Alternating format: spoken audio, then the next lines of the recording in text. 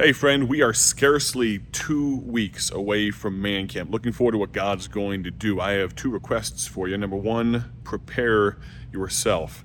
Realize if you're coming to football camp, there's multiple ways to prepare. Prepare spiritually, physically, drink lots of water. Don't come to football camp underhydrated.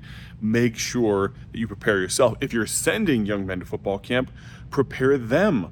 Talk to them about football camp. Talk to them about what the message is. Talk to them about previous years, about what God has done in their life, and rehearse those things. And it's amazing how forward thinking just a little bit can help out in the moment so very much. I mean, in football, we watch a game film for a specific purpose to prepare us for what's to come. So, number one, I ask you to prepare. Number two, I ask you to pray. Whether you're coming to football camp or not yourself, I'm going to ask you to pray for August 6th through 11th, barely 2 weeks. I think it's 16 days away from the official start of camp. Pray for God to do a marvelous work through Man Camp this year. If you have any questions, as always, you can go to mancamp1994.org. That's mancamp1994.org. Talk to you soon. God bless.